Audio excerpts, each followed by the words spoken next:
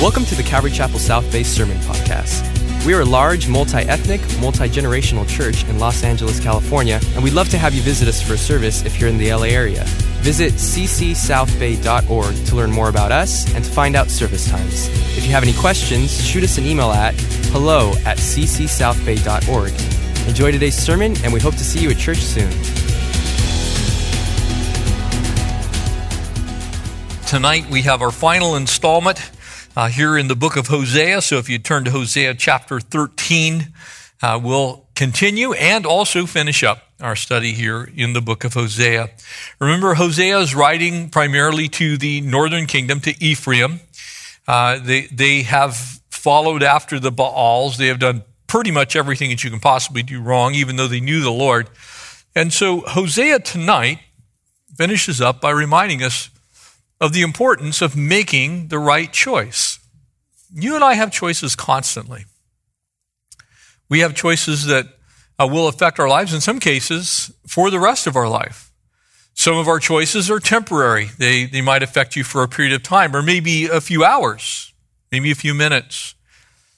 But when you're dealing with eternal things, you're dealing with spiritual things, very often they can have lasting consequences. And that is the picture as Hosea now finishes up. As he's chosen this walk of faith, as he's been married to this woman that abandoned their relationship, and as he's been a picture really of Israel proper and us as we live our lives in the Lord, certainly as an example. And so would you pray with me? And we will pick up here in chapter 13 and 14, just 27 verses between these two chapters. So we'll finish up this amazing book tonight. Father, thank you. Thank you for the faithfulness that you have towards us as your people. And Lord, would we be found faithful to you in a way that is appropriate to show exactly how much we love you. For indeed, you are faithful even when we are faithless. And so, God, we give you tonight, and we pray that you'd speak and encourage us as we look forward to physically being able to be together beginning next Sunday. We pray that for all the preparations, the setting up of the stage and the sound systems and lighting and things so that we can do services outdoors and cameras and live stream things as we continue to try and do that very well so that those watching online will have that. Would you, Lord, bless us? We want to have the right choices in our lives made in a way that honor you. And so we choose not rebellion, we choose security. Lord, help us to hear from your word as we study it. In Jesus' name, amen. The Old and New Testament say the same thing. And I think it's important for us to remember, sometimes people are confused that because God is a God of grace in our day and time, he certainly has caused us to come into a relationship by grace through faith. That's the only way anyone can be saved. You must believe in the Lord Jesus Christ in order to be saved.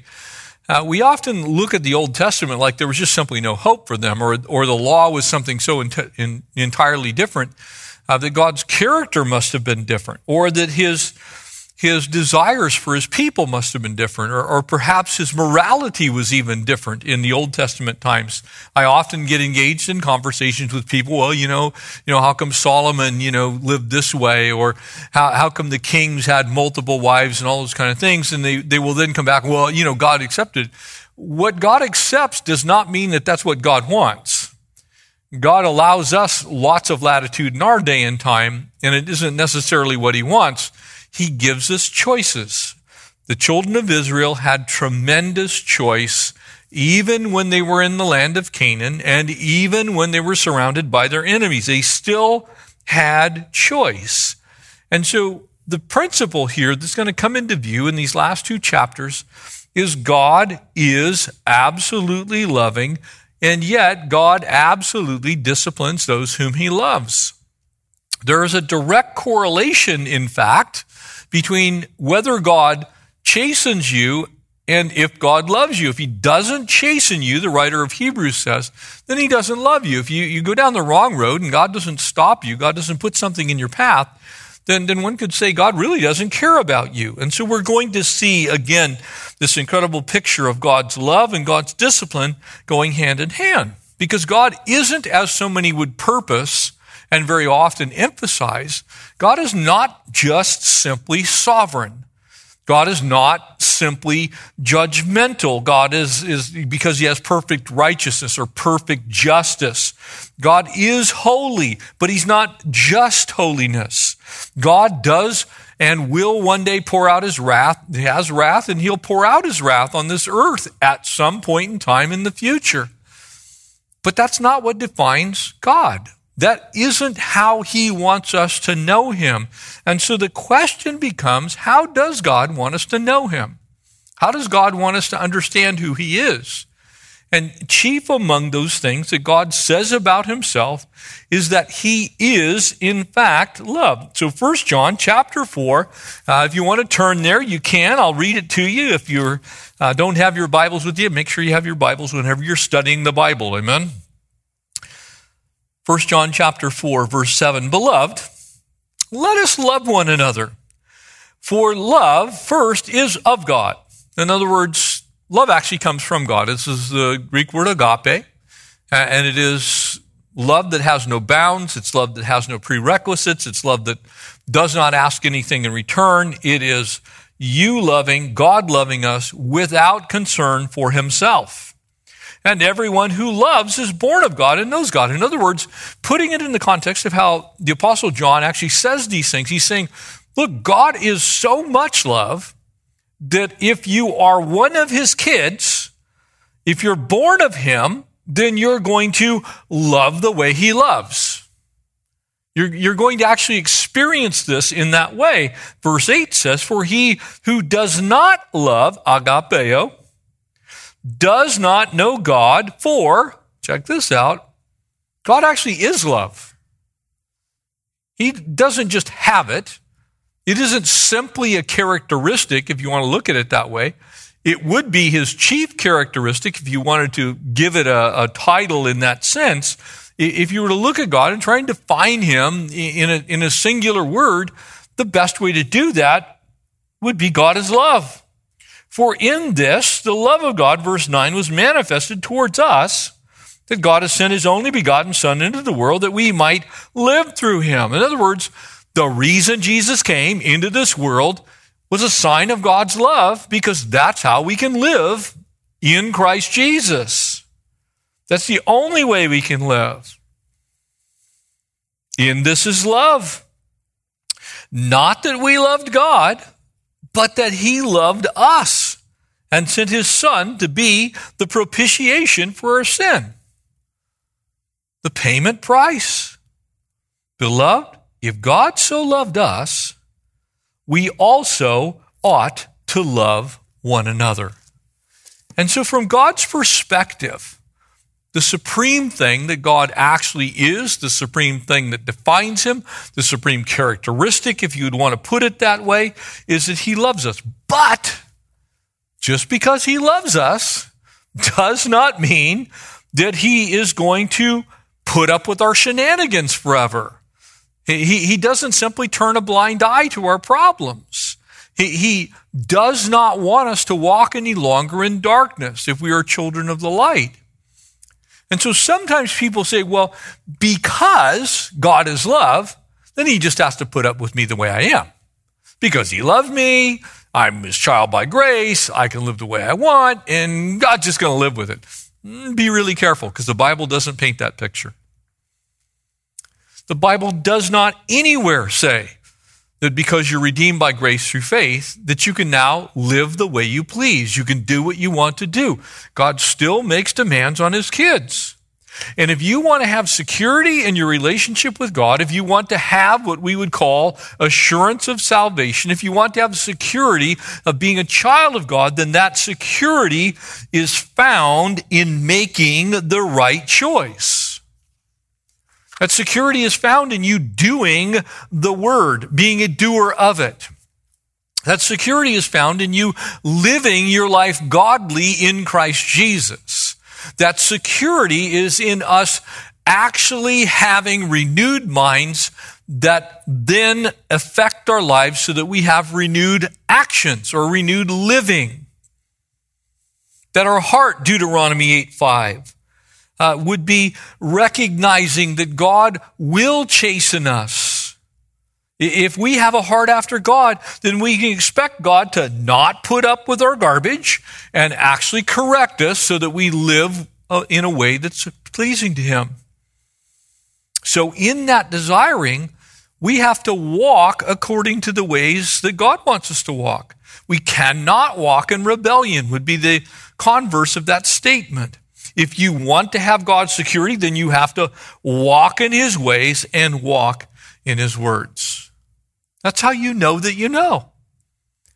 You see, when I'm not doing what God asked me to do, when I know what the Bible says and I choose to go the opposite direction, I am absolutely insecure in my relationship with Him.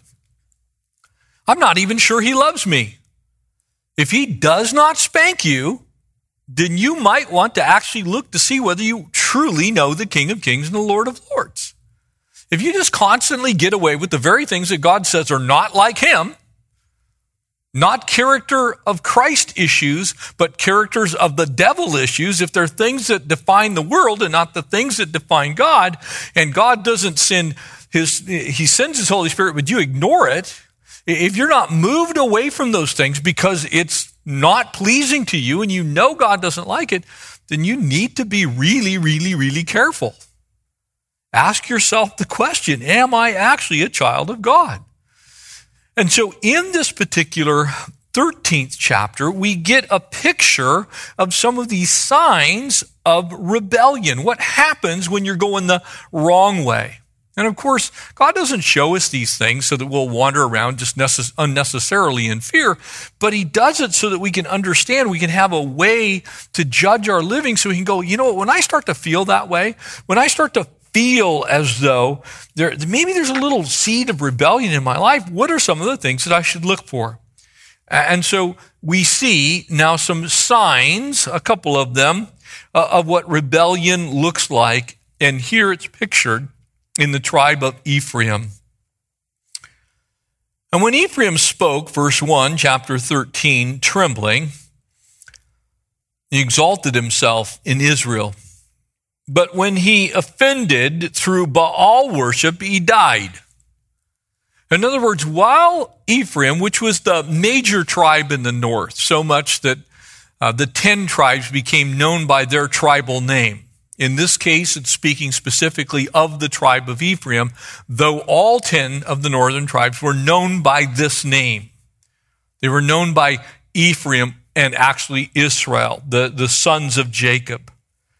But specifically now, God speaks through the prophet Hosea and says, look, when Ephraim was not certain of himself, he was doing fine. When he was humble. But when he became prideful or exalted himself in Israel, there are the two names, Ephraim and Israel, they're the same. But when he offended through Baal worship, he died. In other words, the road to spiritual death is through exaltation of self. The road to spiritual death is through exaltation of self. The road to spiritual death is through the exaltation of self. Now they sin more and more. The road to death is through the exaltation of you. Now they sin more and more and have made for themselves molded images. In other words, they've gotten so prideful, so self-dependent, so interdependent from God. They're on this road of pride that they made for themselves molded images. They forgot God altogether. The idols of their silver according to their skill and all the work of their craftsmanship. And they say to them, now imagine, this is a silver god. This is a molded image. They had worshiped the true and the living God. They had been brought out of the bondage of Egypt and slavery. miraculously delivered from the angel of death, then miraculously delivered across the Red Sea, then brought into the wilderness of sin where God preserved them miraculously by sending manna and giving them water in one of the worst environments on the face of the earth. He brings them to the promised land. They're in the promised land now. God's protected them. He's shielded them. He's made sure that they're taken care of. And the moment they get prosperous, and this is the important part here, the moment that prosperity settles in on them, they start to use their prosperity as a way to exalt themselves, and they begin to worship false gods. Now you might be saying, well, that's crazy. I don't think I'd do that. Well, really? Be careful, because our false gods just look different. They have little emblems on the hood sometimes. It says Bentley. They can have all kinds of different shapes and sizes and flavors and colors. But they say to him, let the men who sacrifice kiss the calves.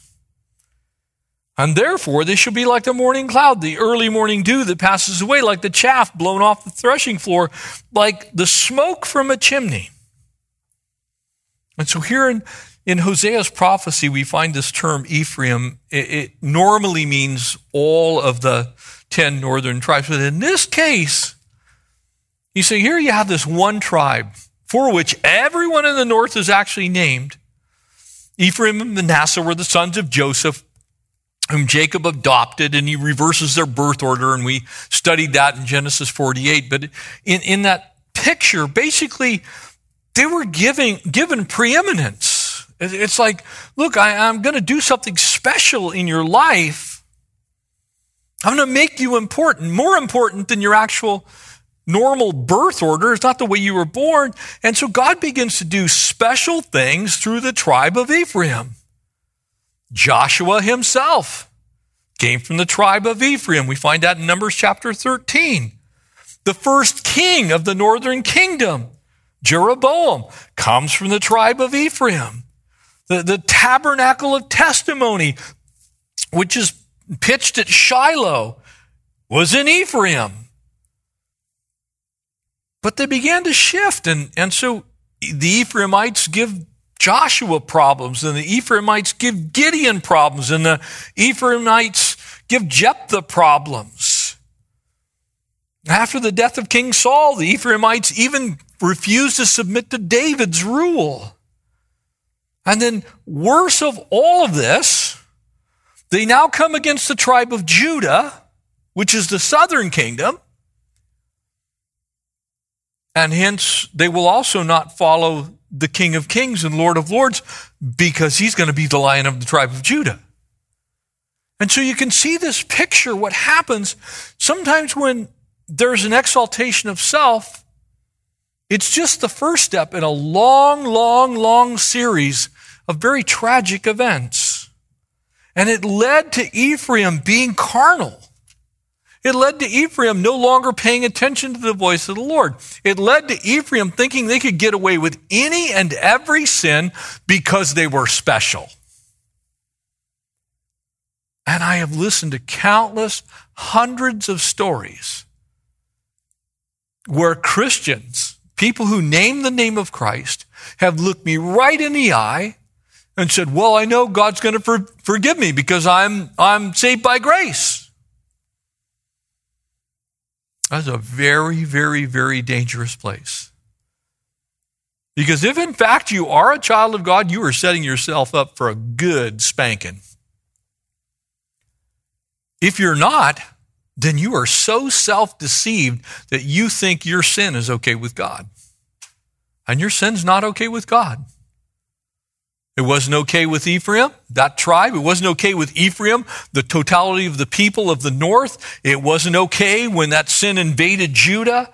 Sin's not okay with God. And so these guys, this tribe begins to actually worship the gods of the Canaanites, whose land they actually occupy, whom God gave to them and called it the land of Canaan or the promised land. these guys gladly began to participate in Jeroboam's man-made religion. So Jeroboam takes Judaism and mixes it with the worship of Baal.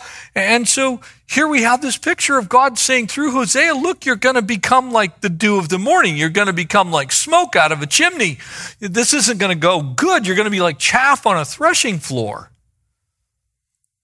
When we who know God do not walk with the Lord, then prepare to get blown off the threshing floor. Prepare to be wasted away by the heat of the day as dew in the morning. God says, look, I want people who are absolutely settled in their heart and mind that they love me as I love them. And the proof of that is how they live their lives.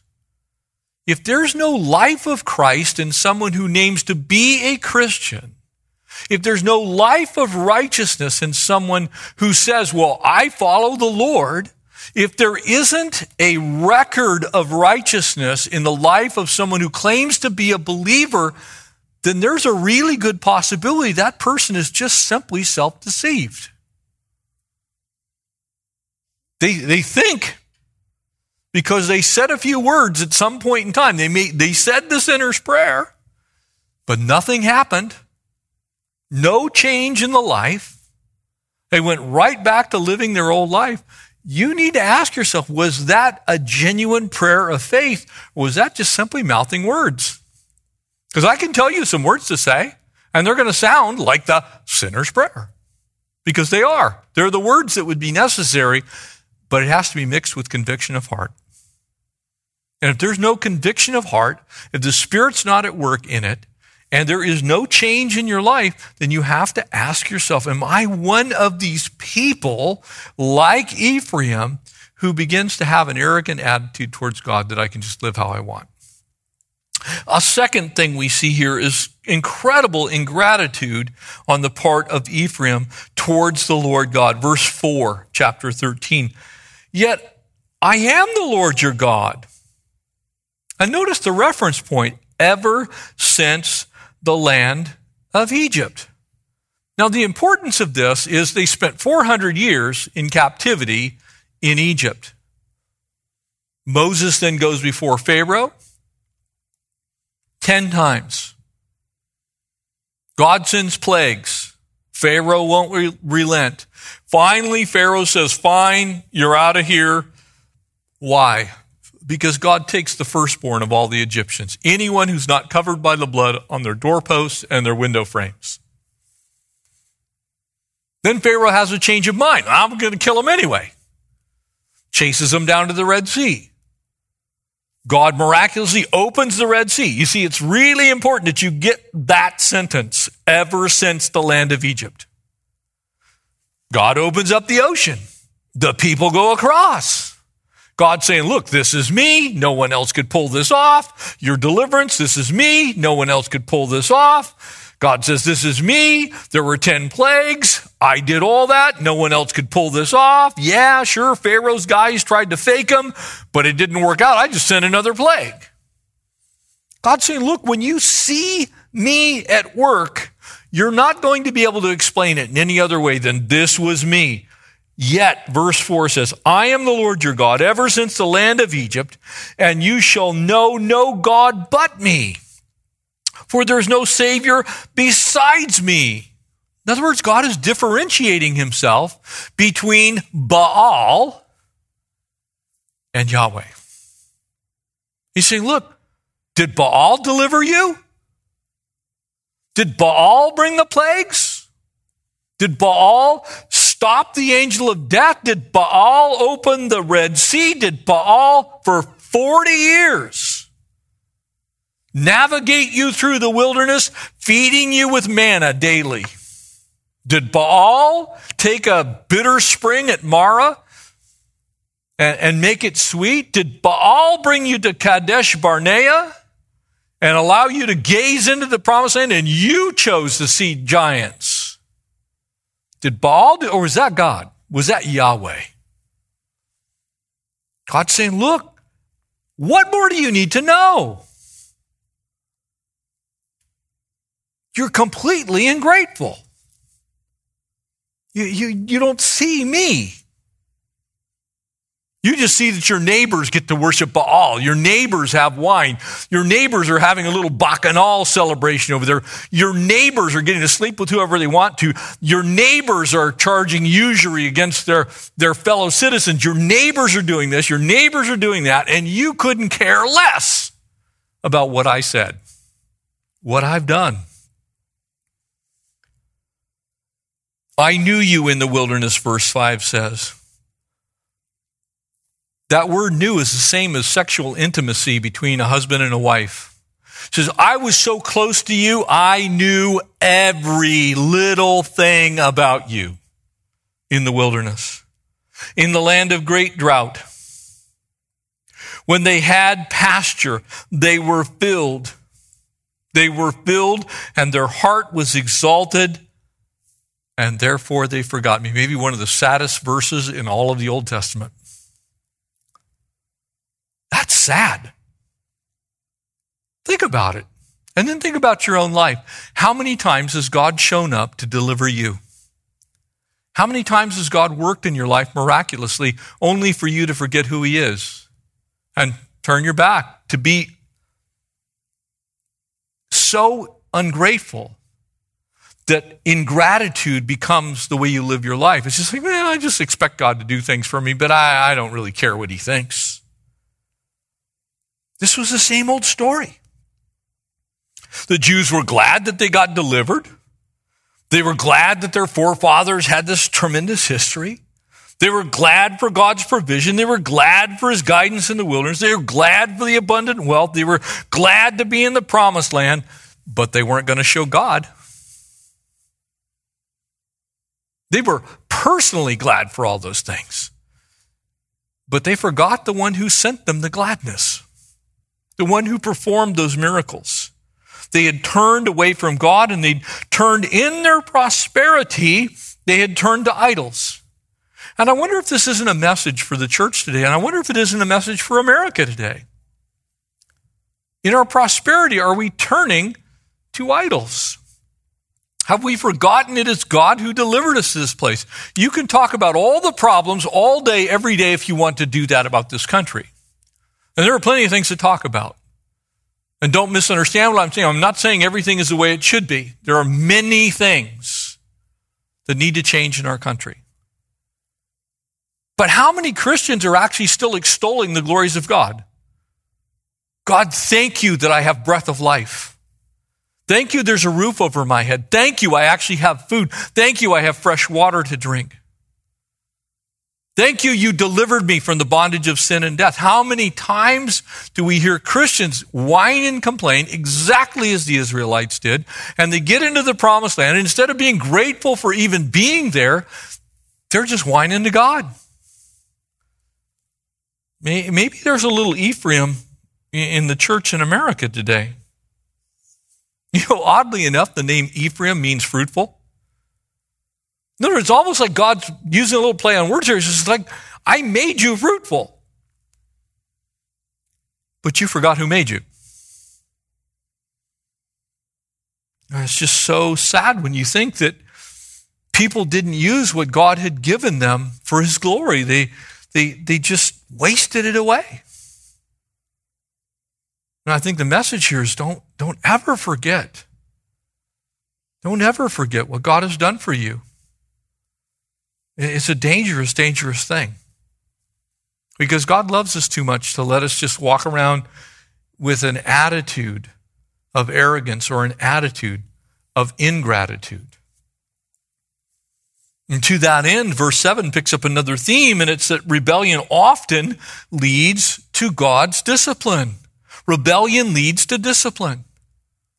It doesn't lead to good things. When you start going the wrong way, God loves you so much. God loves us so much. God loves the church so much. God loves collective Christianity so much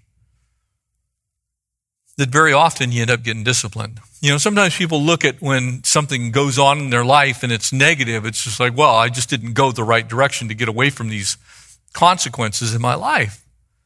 No, God actually knew exactly which way you were going, and he is chastening you because he loves you. Verse 7, So, now this is in the context, bear in mind, this is in the context of the arrogance and the ingratitude. So, if you're arrogant and if you're ungrateful, so if you're arrogant, prideful, if you're ungrateful, so I will be like to them a lion. Like a leopard by the road, I will lurk. These I wills are God. This is the Lord himself. This is how he was. His character doesn't change. This is ungrateful arrogance. This is pride in his people. I will meet them like a bear deprived of his cubs. Now, I don't know how many of you actually had this experience, but when we lived in the mountains, kind of actually had mama bears and cubs. And I can tell you this, you do not want to get between mama bear and cubs unless you want to die. Unless you want to be chewed up, spit out, and turned into a pile of yucky stuff. God's saying, look, if you want to continue in arrogance, you want to continue in pride, you want to continue to go your own way, when I have been so good to you by delivering you from your Egypt, then I will be like to you a lion or a leopard or a bear deprived of their cubs. I will tear open their rib cage and I will devour them like a lion, like a wild beast I shall tear them. Now, that sounds pretty crazy gross, doesn't it? Does to me. But that's how much God loves you, and that's how much God expects when he's been faithful to us for us to be faithful to him. He doesn't like arrogance. He hates pride. Pride is one of the sins God hates. The ingratitude, being unthankful is another way to look at that. It's like, here's what God did. And the children of Israel, that's really clear what God did. He's preserved them all the way into the promised land. They're now in the promised land. He says, you don't even remember my name. O Israel, you are destroyed. But your help is from me. I will be your king. Where is any other? That he may save you in all of your cities, or your judges to whom you said, give me a king and princes. God's saying, look, I am your only help. I've always been your only help. I'm the one that got you through the wilderness. I'm the one that delivered you out of Egypt. I'm the one who guided Abraham. I am. Isn't that exactly what Moses said? I am. I am. The world is not. Your stuff is not. Your will and your ways are not. God is. He's I am. When he says something, it's pretty crazy. It's kind of wild when you think about it. I gave you a king in my anger. The reason you got Saul is because you're arrogant, prideful, and ungrateful. And I took him away in my wrath. It's like, look, I let you experience what it was like to have a king. I wanted you to know what it was like to trust in the world, and I took him away because I was upset. And the iniquity of Ephraim is bound up. His sin is stored up. The sorrows of a woman in childbirth shall come upon him. He's an unwise son, for he should not stay too long where children are born. I will ransom them from the power of grave. I will redeem them from death. O death, I will be your plagues. O grave, I will be your destruction. For pity is hidden from my eyes. In other words, I'm not going to have any pity on you because you brought this on yourself. I am who I am. I want to be who I am to you. I want you to know who I am. But you can choose to go any direction you want to go. But know this. Don't come to me when these problems fall upon you and I ratchet up the heat. I begin to say, look, forget it. I'm going to show you what the fruit of this is. Pity is hidden from my eyes. Doesn't mean that God's being mean-spirited here. It means that's how serious the sin is. The sin is so serious that God turns his back on the people whom he loves and said, if that's what you want, that's what you're going to get. Now notice verse 15, because it sets a context here that I think is very important for us to understand. Though he is fruitful among his brethren. In other words, the world looks at him and says, wow, he's doing really good. He's rich. He's prosperous. He has all kinds of stuff. He's got lots of friends. His politics are squared away. Everything is going good, though he is fruitful among his brethren. An east wind shall come. Now, bear in mind, in that place, an east wind would be coming out of Syria and Jordan. They're violent winds.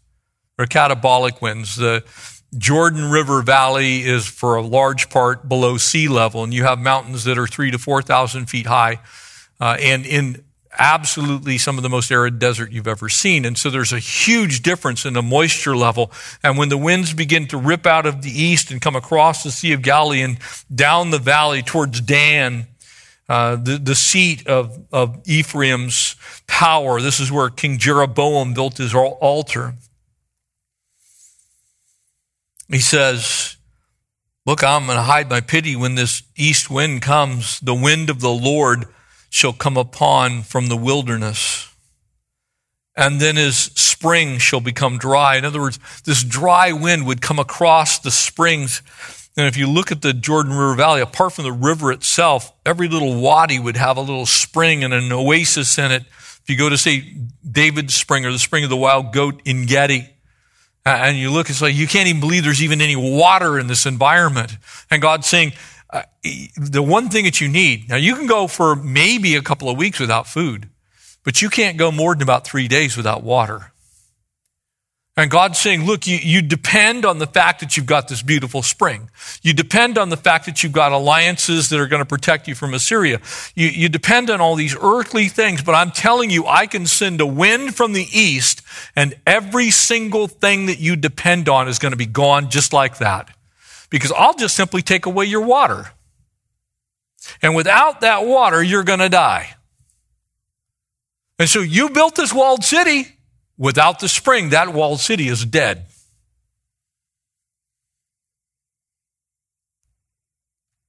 He's saying, look, if you don't honor me, I'm going to make sure that you understand where all this stuff came from. He shall plunder the treasury for every desirable prize. Samaria is held guilty, for she has rebelled against God.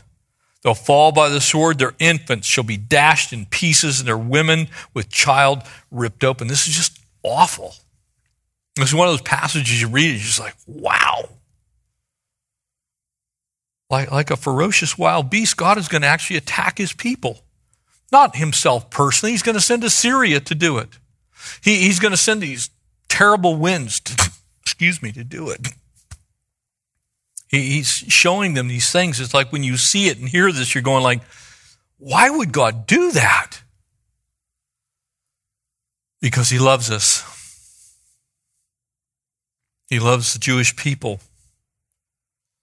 And just as Paul quoting this passage in 1 Corinthians 15, or in verse 55, look, death, where is your victory? I'm going to defeat that. But in the very next breath, God says, look, I'm not going to have compassion. I'm going to judge your sin. I've defeated death. Are you going to live for me? Or are you going to live for you? This means that God's love is so strong that he would take them all the way to pain. You know, that's a tough kind of love, isn't it? God's love was so strong for them, he would take them all the way to pain, all the way to anguish, all the way to this incredible hurt. It's like, look, you're going to have wasted childbirth. It's like a woman too weak to actually deliver the baby and the baby too dumb to come out of the womb. What a pathetic picture. From deliverance in Egypt to death and arrogance in the promised land. God may not be true with us. Basically, what they're saying is we're kind of hell-bent on this destructive path. We want to keep going our own way. even though we have seen you work, God. Church, I strongly encourage you to reread this and just look into your own life. And again, this is not meant to condemn anyone. It's to say, look, if you have areas in your life where you know God is not pleased, then God is asking you to turn from those areas,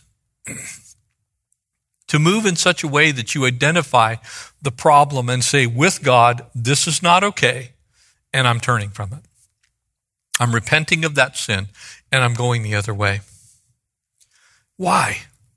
Because the final chapter here, chapter 14, gives us a picture that we should all be very concerned with, and it's a picture of how God responds when we do things his way.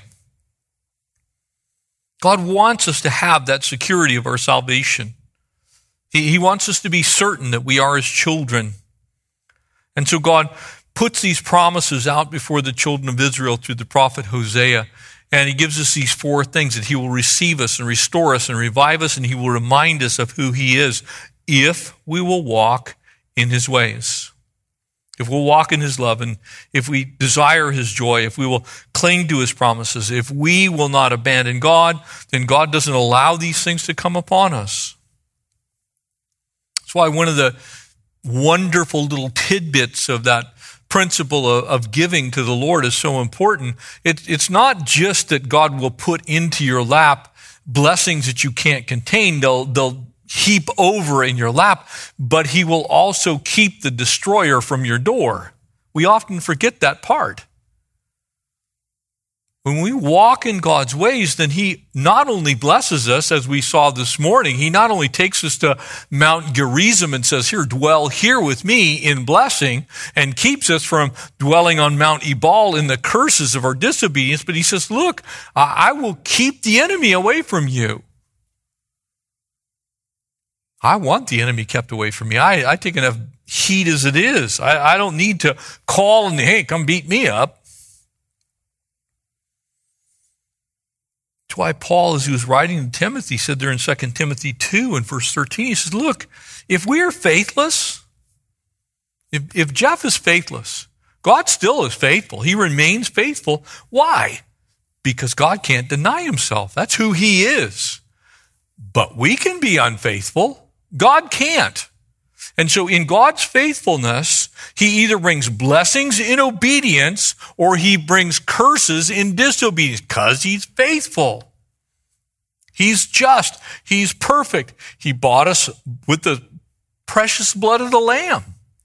And so because he's faithful, he blesses obedient people. He does not bless people who are arrogant and prideful. He blesses obedient people. That doesn't mean that every arrogant person doesn't have anything. It means even though they have those things, they'll never find happiness in them. They'll never find fulfillment in them. They will never do what the enemy says they'll do. That's not going to make you happy. And because God's character and nature is unchangeable, God now pleads with the people to return, forsake those sins that were actually causing their downfall. Check this out, verse 1, chapter 14, the final chapter here in Hosea. O Israel, return to the Lord your God, for you have stumbled because of your iniquity. Notice what the focal point is. You chose wrongly. You stumbled because of your own iniquity, your own inner stain. He had already told them back in chapter 10, plow up your hardened hearts. Chapter 12, he said, turn to God for mercy. Now he kind of talks to them almost like little kids. He said, look, what do you expect?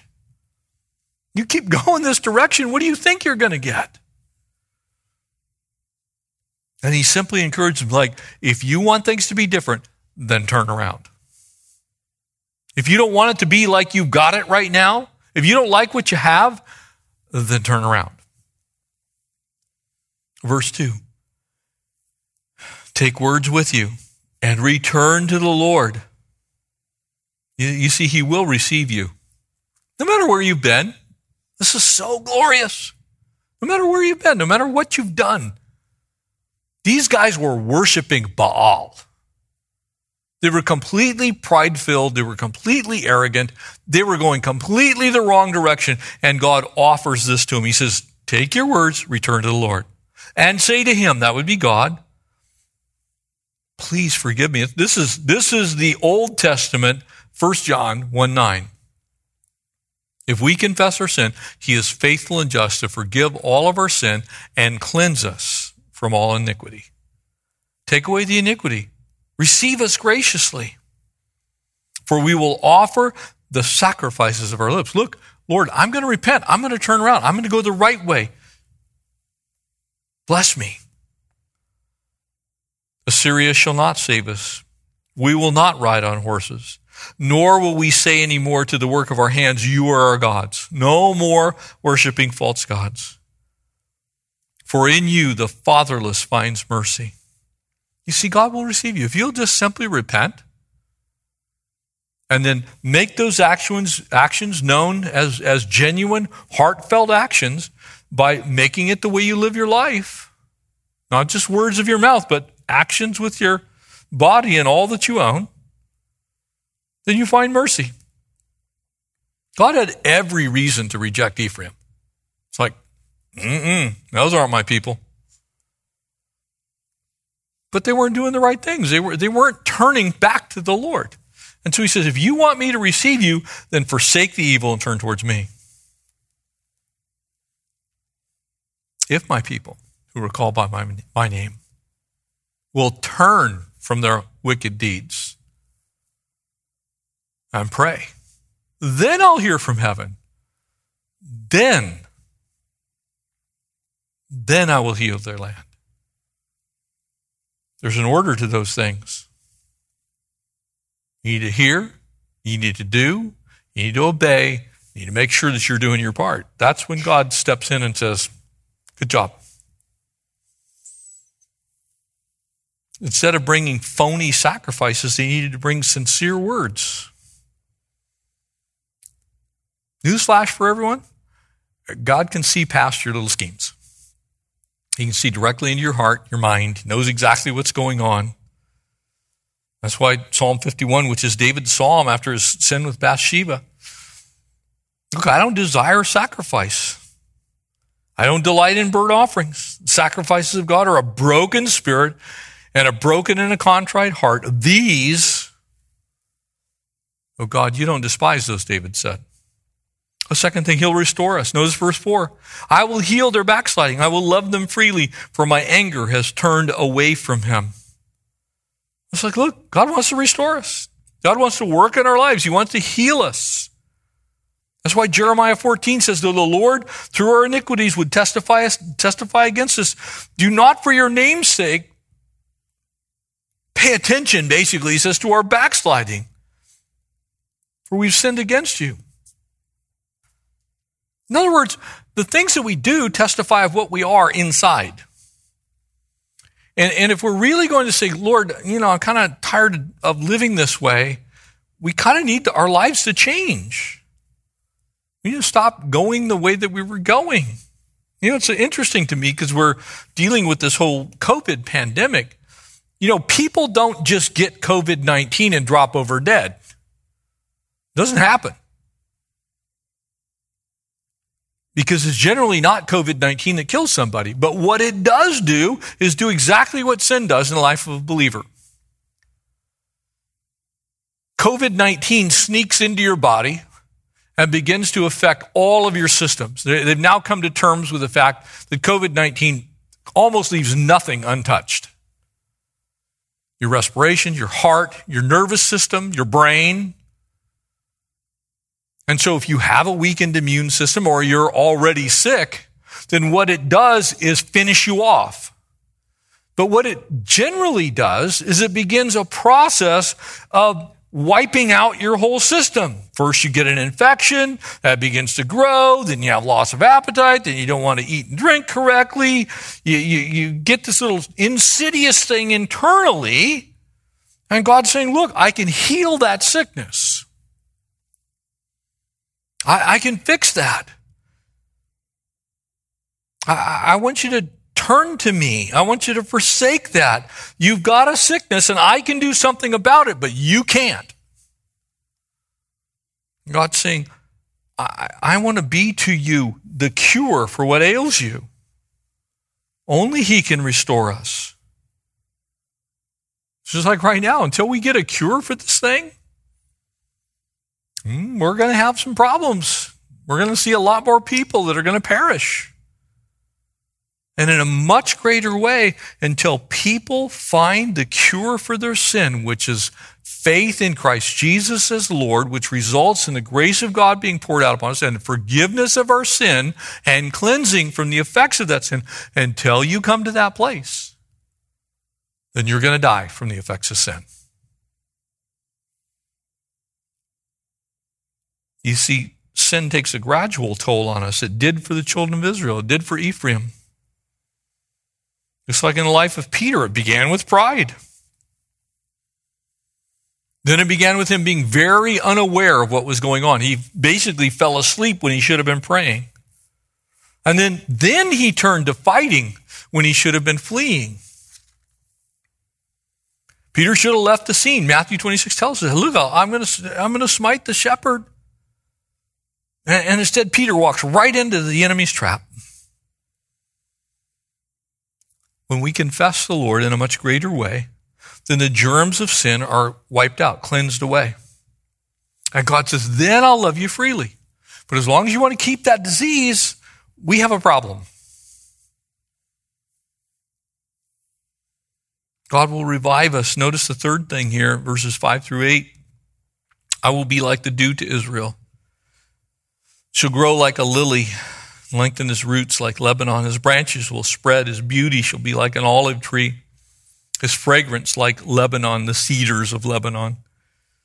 Those who dwell under his shadow will return, shall be like revived grain, grow like a vine, and their ascent shall be like that to the wine of Lebanon. For Ephraim shall say, what have I to do any more with idols? You see it? There's the repentance. Revival comes after repentance. For I have heard and observed him. In other words, there was fruit of repentance. And I am like a green cypress tree, and your fruit is found in me. God's saying, look, I want to bring new life. I want to bring rich vegetation out of a desert. I want to make you appreciate, like in the land of Israel today, it's so dry and so barren, so much of the country. When dew comes, it's refreshing. It's like a little bit of moisture. It's like when you travel out on the 14, you go out to Palmdale, and out from Palmdale to California City, you head across the Mojave Desert. Man, when you come back to the South Bay, you're like, wow, look, there's moisture in the air. God wants to be like that moisture. It's like, oh man, my skin isn't going to fall off anymore. It's like a heavy dew. He says, look, I want you to feel like that. I want you to feel that beauty of my presence. I want you to be a rich field producing much fruit. And finally, verse 9, and the conclusion of this amazing little book. He's going to remind us of who he is. Who is wise? Let him understand these things. Who is prudent? Let him know. For the ways of the Lord are right, and the righteous walk in them, but transgressors stumble in them. Pretty clear. The first choice, totally foolish. Arrogance, pride, ingratitude. The second choice, forsaking sin, clinging to the Lord. That's why Deuteronomy 30 says, look, I've set before you a choice, life and death, blessing, cursing, therefore choose life. The choice is up to us. What you do with your life does matter to God. What you do with the choices that God gives you in life does matter to God. And it is with those choices that you either verify that you are one of God's children or you testify that you are not one of God's children. Choose life. Choose obedience. Don't choose discipline because of recklessness or rebellion. make the right choices. And God, in his wonderful plan, will receive you. He will restore you. He will revive you. And then he'll remind you of exactly who he is. Amen. Let's pray. Father, thank you. Lord, thank you for being so good to us. And Lord, we do remember how you have delivered us. I remember how you've delivered me. How you've been faithful to us as a church through this whole pandemic. How you have blessed us. Although we have not deserved your grace and your mercy and your love and your forgiveness, you've done that anyway. You've poured out your goodness on us. And we pray, Lord, that our lives would match up to that goodness, that we would see you for who you are, and that we would bless your name. And so, God, help us to make great choices, right choices. We don't want rebellion. We certainly don't want your judgment. We want security and we want freedom. Lord, please revive us again unto new life. Receive us unto yourself. Lord, remind us of your many exceeding and precious promises. Lord, love on us extravagantly and help us to love you back. We thank you. We praise you. We bless you. And God's people all said, amen. Thanks for listening, and we hope you were encouraged by today's message. If you have any questions or just want to check us out, make sure to visit us at ccsouthbay.org. God bless you guys, and we'll see you next week.